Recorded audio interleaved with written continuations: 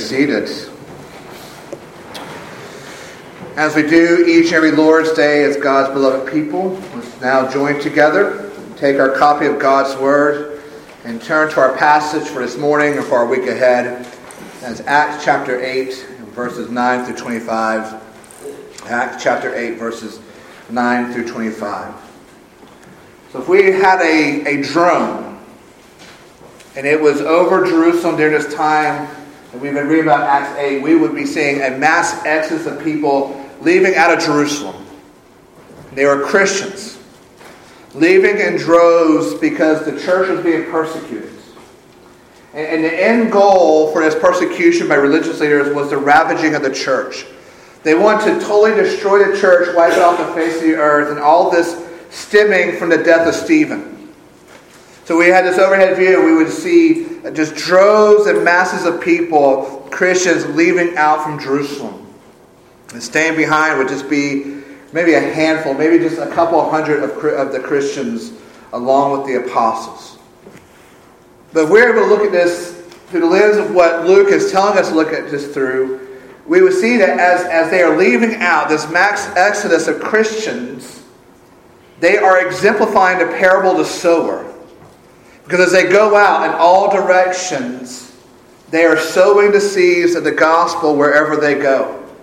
Whoever it is, they are coming across, they're having conversations, and they're saying, let me tell you about my Lord and Savior Jesus Christ. Have you heard the gospel? Do you know of this Jesus? They are going out, and they are casting the seeds of the gospel. And so Luke has been telling us about how this persecution and ravaging of the church led to this group of missionaries of the church, who are the church, but in particular, the first missionary, who is Philip. And that Philip went straight into the enemy territory of Samaria and went there to share the gospel. And the Samaritans responded in faith. And that faith led to what Luke says is much joy. Well, our passage this morning shows us another chapter of the story of Philip and the gospel of Samaria. And it's not as happy as the story was before, because we see that Satan is at work. And we'll see it in our passage this morning. So let me pray for our time together in God's Word. Lord, we come before your Word now, and we're reminded of what 2 Timothy 3 tells us. That all Scripture, including what we're reading this morning, is breathed out by you. It's profitable for our faith, for our understanding of you, and for our living for you. It makes us complete as your people. We pray, O Lord, you would be at work in that manner this morning. We would hear your word as your word. We would receive it as your word. That the Holy Spirit be at work in our minds and hearts, so that wherever we need to be convicted, we are convicted. Wherever we need to be comforted, we are comforted. And that our call in you would be confirmed more and more. We pray this now in Jesus' name. Amen. Acts chapter 8, verses 9 through 25. We will stand together now for the reading of God's Word. But there was a man named Simon, who had previously practiced magic in the city and amazed the people of Samaria, saying that he himself was somebody great. They all paid attention to him, from the least to the greatest, saying, this man is the power of God that is called great. Notice that's capital G, great. And they paid attention to him because for a long time he had amazed them with his magic. But when they believed Philip as he preached good news about the kingdom of God in the name of Jesus Christ, they were baptized, both men and women. Even Simon himself believed. And after being baptized, he continued with Philip. And seeing signs and great miracles performed, he was amazed. Now when the apostles at Jerusalem heard that Samaria had received the word of God, they sent to them Peter and John, who came down, prayed for them, that they might receive the Holy Spirit. For he had not yet fallen on any of them, but they had only been baptized in the name of the Lord Jesus. Then they laid their hands on them, and they received the Holy Spirit. Now when Simon saw that the Spirit was given through the laying on of the apostles' hands, he offered them money, saying, give me this power also, so that anyone on whom I may lay my hands may receive the Holy Spirit. But Peter said to him, "May your silver perish with you, because you thought you could obtain the gift of God with money. You have neither part nor lot in this matter, for your heart is not right before God. Repent, therefore, of this wickedness of yours, and pray to the Lord that, if possible, the intent of your heart may be forgiven you. For I see that you are in the gall of bitterness and in the bond of iniquity." And Simon answered, "Pray for me to the Lord, that nothing of what you have said may come upon me." Now when they had testified and spoken the word of the Lord, they returned to Jerusalem, preaching the gospel to many villages of the Samaritans. The grass withers and the flowers fade, but the word of our God stands forever. Amen. You may be seated.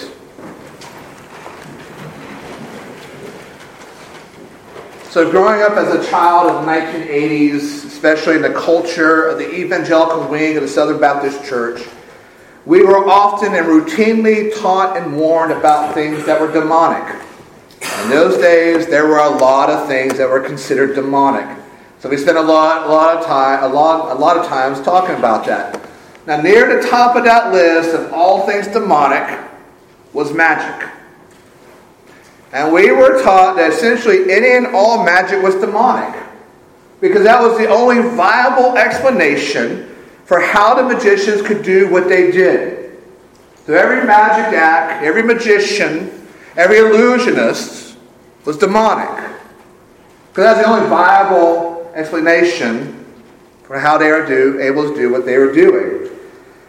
Now you come to find out, a lot of what we call magic is really just sleight of hand stuff, right? These magicians are good at directing your attention somewhere else, and they're good with their hands, and they use sleight of hand to accomplish an act. And that's all it is. It's just good sleight of hand work. Others use more kind of illusions, using perspective and misdirection to perform their acts. And overall, there's nothing harmful or dangerous to it. Right? There's certainly nothing demonic to be able to pull out a rabbit from the hat while saying abracadabra. It's just good, harmless, fun entertainment. However, there are certain forms and practices of magic that are more spiritual in nature. They are demonic, because they are relying on a spiritual power which is not God, to be able to do things that humans should not be able to do. And it's demonic. It's messing around with things that are spiritually and physically dangerous. And the Bible is very clear to warn us away from these sort of practices and so-called entertainment. As what the Bible will often kind of lump together and label sorcery. And we can think of a number of passages that warn us against this. Leviticus 19:31, do not turn to mediums or necromancers. Do not seek them out. Do not seek them out, and so make yourselves unclean by them. I am the Lord your God. We think of at the end of the book of Revelation, talking about who can go to heaven and who cannot. We're told, but as for the cowardly, the faithless, the detestable, for the murderers, the sexually immoral, sorcerers, idolaters, and all liars, their portion will be in the lake that burns with fire and sulfur, which is the second death. We think in the presence of what Paul says in Galatians 5. Now the works of the flesh are evident: sexual immorality, impurity, sensuality, idolatry, sorcery, enmity, strife, jealousy, fits of anger, rivalries, dissension, divisions, envy, drunkenness, orgies, and things like these. I warn you, as I warned you before, that those who do such things will not inherit the kingdom of God. So the Bible is very clear that we are to stay away from these demonic practices. It's not what Christians are to be involved with, because it is a work of Satan. In our passage this morning, Luke introduces us to a man who in some of our Bibles is titled Simon the Magician. In older translations, that same word is translated as a sorcerer. So Simon is not a man. It isn't a type of man who's taking, saying abracadabra and pulling a rabbit out of his house.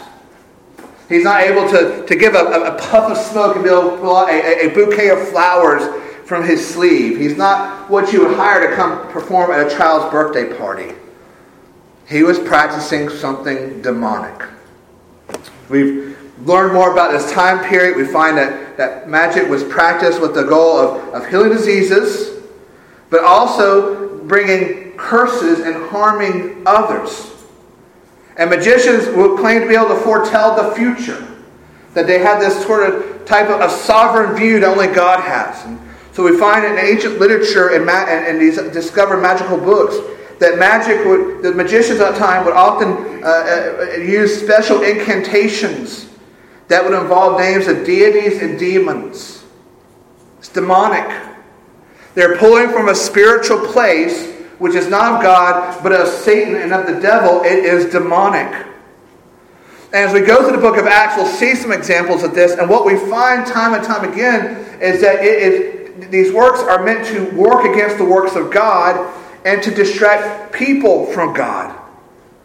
As we see Simon is doing here. Because he's a sorcerer. He's doing something demonic. So as the gospel goes forth, and especially into territory that has been spiritually held by Satan, Satan will fight back. He is a defeated foe. The book of Revelation assures us of that. Satan is a defeated foe, but that doesn't mean he hasn't stopped fighting.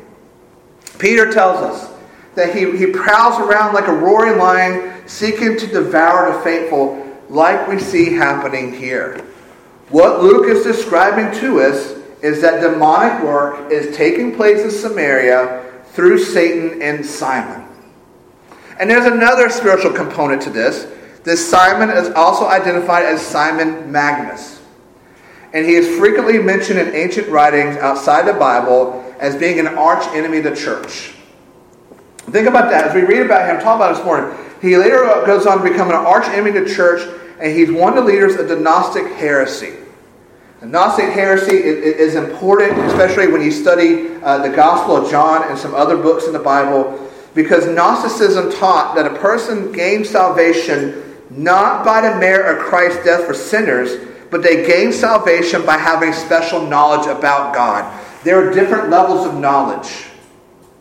And it was only given to a select few as you made your way higher and higher up that knowledge hierarchy. That only a select few had this special knowledge about God that would save them.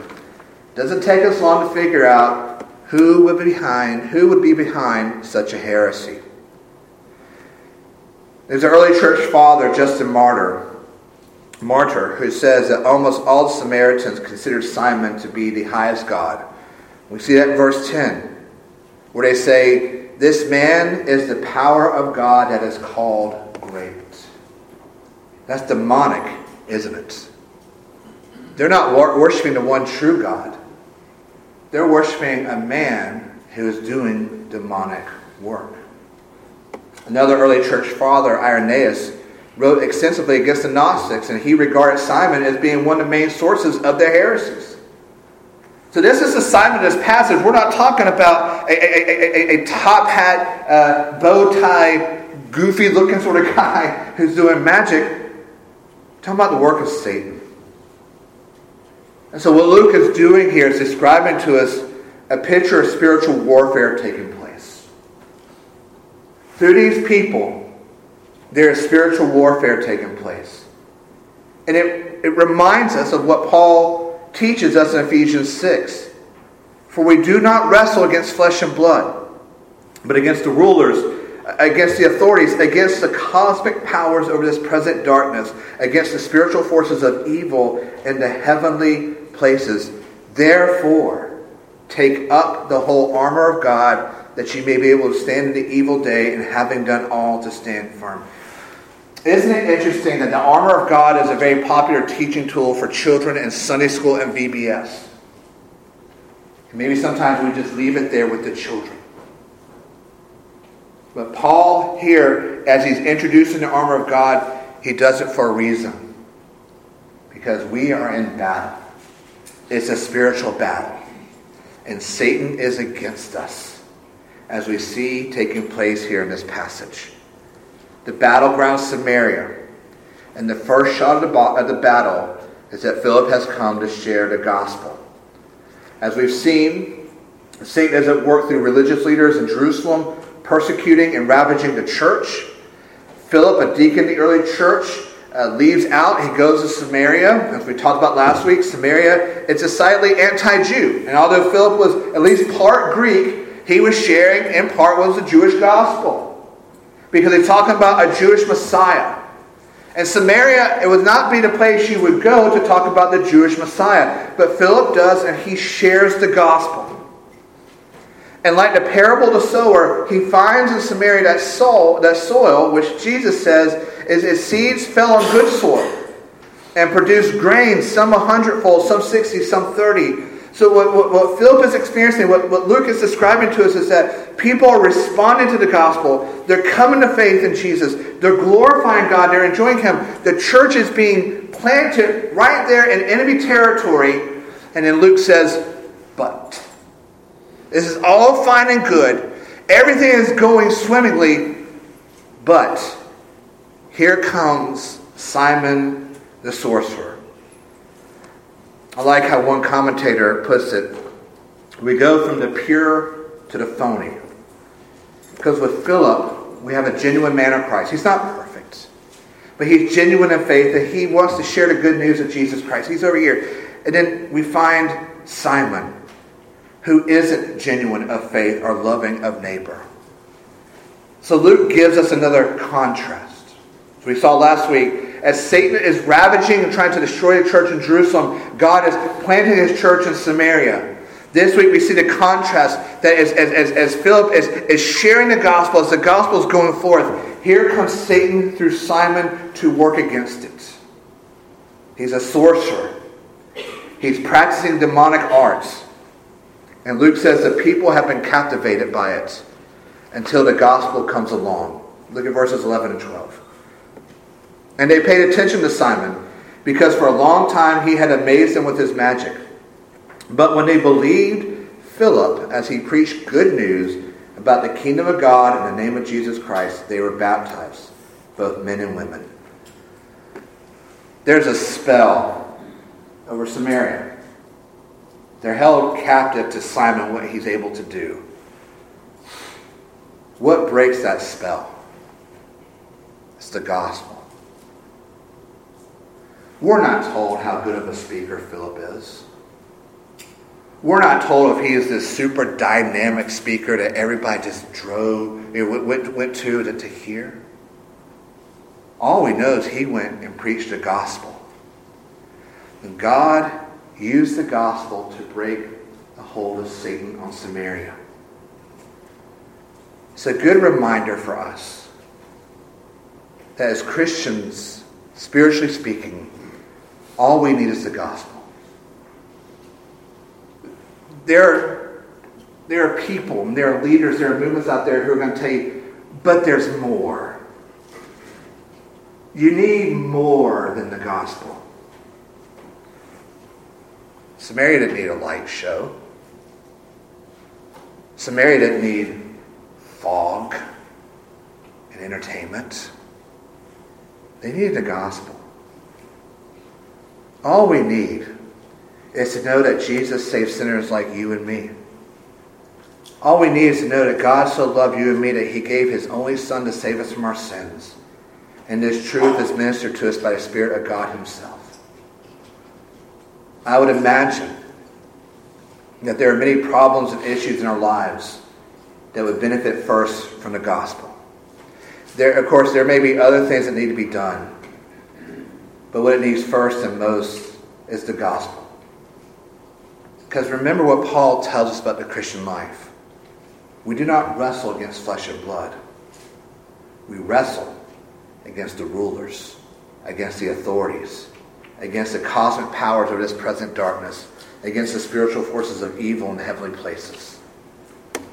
There are probably many problems and issues in our life that would benefit first and most from the gospel, like we see here in Samaria, that broke the hold of Satan. And at first, Luke indicates that the gospel seems to be at work in Simon. It says even Simon himself believed. He was baptized. He continued Philip. He was seeing signs and great miracles performed. He was amazed. So if we were there, we would have thought, wow, look at this, Simon the sorcerer.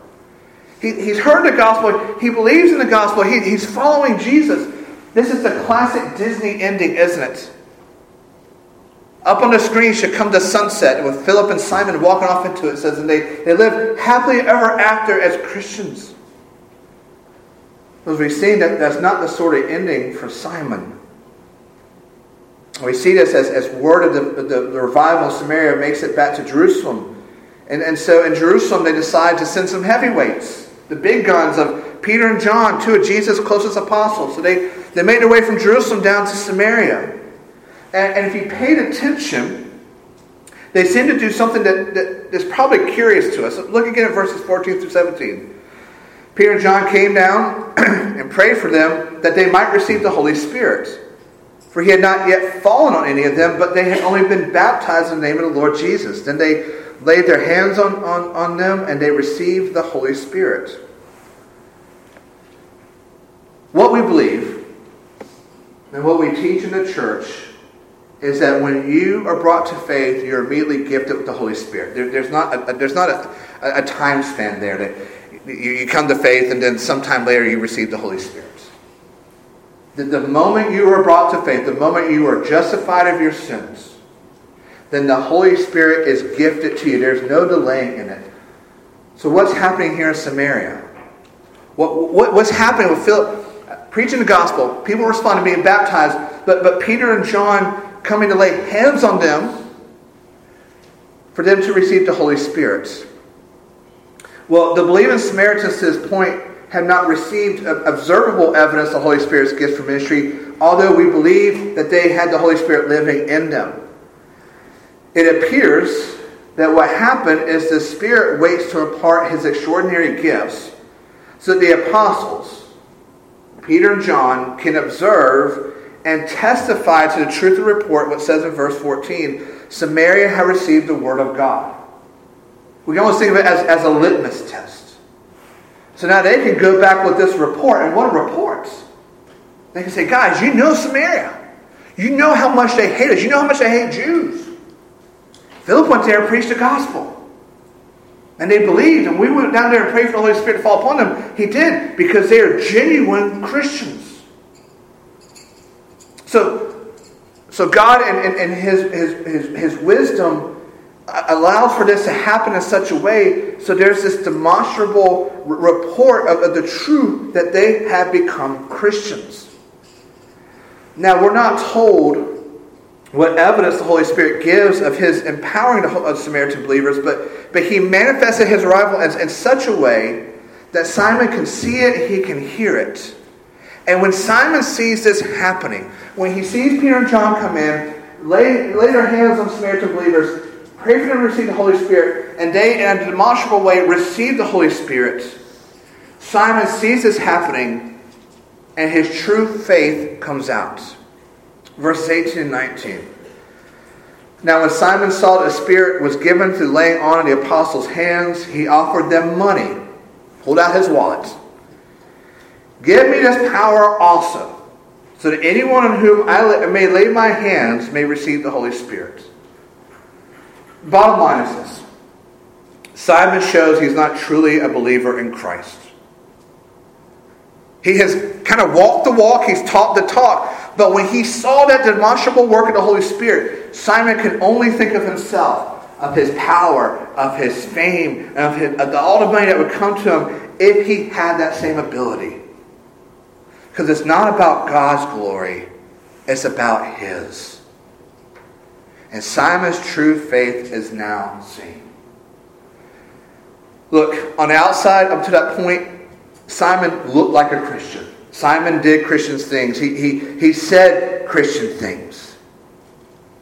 But on the inside, he was spiritually dead.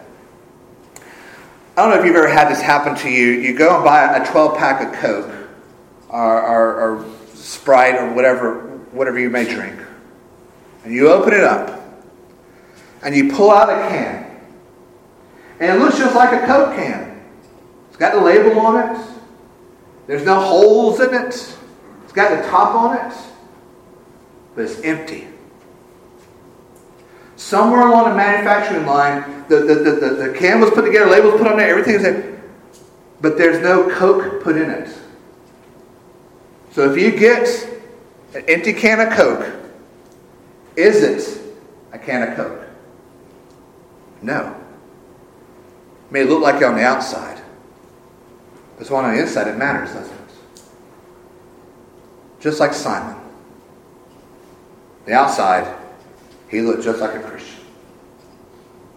But when his insides were made known, he found he really wasn't. He was like the soil that Jesus said. Seeds fell among thorns, and the thorns grew up and choked them. Peter and John, in their divinely given wisdom, see right through it. And Peter rebukes him strongly. He tells Simon essentially, you do not have the Spirit. You cannot buy the Spirit. You need to repent and ask for forgiveness because your faith is not a true, real faith. And notice what Simon prays. Please don't let me get in trouble. Don't let these bad things happen to me. He doesn't pray for Jesus. He doesn't want to get in trouble. And he goes on and he starts a heresy. A heresy that wreaks havoc on the church for a couple of centuries. Luke ends the narrative by telling us that Peter and John continue on to work at the gospel with Philip, and on their way back to Jerusalem, they preach to the villages along the way.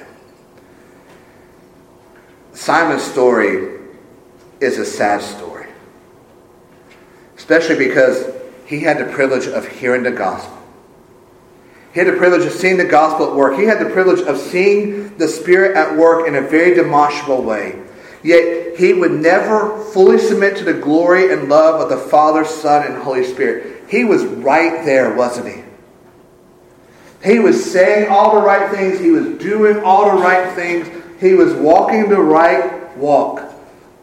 But he did not want to cross that line. Simon wasn't willing to die to self and sin for the sake of Christ. On the outside, he looked very much like a Christian. On the inside, he was very much dead. And I wonder how many of us here this morning are like Simon. Not that we are a demonic practitioner of the dark arts, but we are someone who's had the privilege of sitting under the preaching and teaching of the gospel. We've had the privilege of seeing the gospel at work in lives in the church. We've had the privilege of seeing the Spirit at work in a demonstrable way, yet you refuse to fully die to sin and die to self for the sake of Christ and His glory. You're comfortable looking like a Christian. You're uncomfortable with being a Christian. You still hold on to something that keeps you from faith. There is something that you love more than Jesus. There is something that is keeping you from receiving and resting in Jesus Christ alone for salvation as He's been offering the gospel. What is it? What is that sin that you hold to so dearly? And I want you to ask this question. Is it worth your eternal soul? Is it worth for that moment when you die and you have to stand before the judgment throne of God and you have to look at God and tell Him that your sin, yourself, was worth more than Him. It was worth more than His precious Son and the love, grace, and mercy that came through Him. What is it that is worth more than an eternity of love and joy with the Father, Son, and Holy Spirit? What is it that is keeping you from Jesus? There's a story told of a missionary to Japan who struck up a friendship with a fisherman, an older Japanese fisherman. And this missionary would share the gospel with him. And then the fisherman would always listen, but he would politely listen, but he would always refuse to offer the gospel. And he would always tell the missionary that his own works would merit his own standing before God. He was a good man. And he would stand before God in his own merits. And so one day the fisherman invited this missionary over to his house. And so the missionary walked in. He noticed on the mantle this beautiful pearl. And he asked the fisherman about it. Well, tell me about these pearls. It's beautiful. It catches my eye. Tell me about it. The fisherman explained that his son had been a pearl diver. And while obtaining that very pearl, he had drowned. That's all he had left of his son. And the missionary said, "It is a beautiful pearl. Let me pay you 5 yen for it." The fisherman refused. He said, "You cannot buy that for 5 yen or 5 million yen. That pearl cost me the life of my son. It is priceless to me." And the missionary looked at him and said, "Eternal life is the most precious thing of all. You cannot earn it or deserve it. It is priceless, for it cost God the life of his own son." So this morning, what is it that's keeping you from Jesus and his gospel? What is it that's keeping you in the ranks of this Japanese fisherman and Simon? What is keeping you from receiving and resting upon Jesus Christ alone for salvation as he's been offered in the gospel? It is my prayer that the Spirit of Christ will make this clearly known to you, and that he may do such a demonstrable work in your life that you will choose to fully die to sin and self, so you may know the blessed glory and joy of the one who so loved you that he died for you, so you may fully live in him alone, so we do not end up as Simon or this Japanese fisherman. We rest upon Jesus for the gospel he has died for you and I to have. Let's pray together.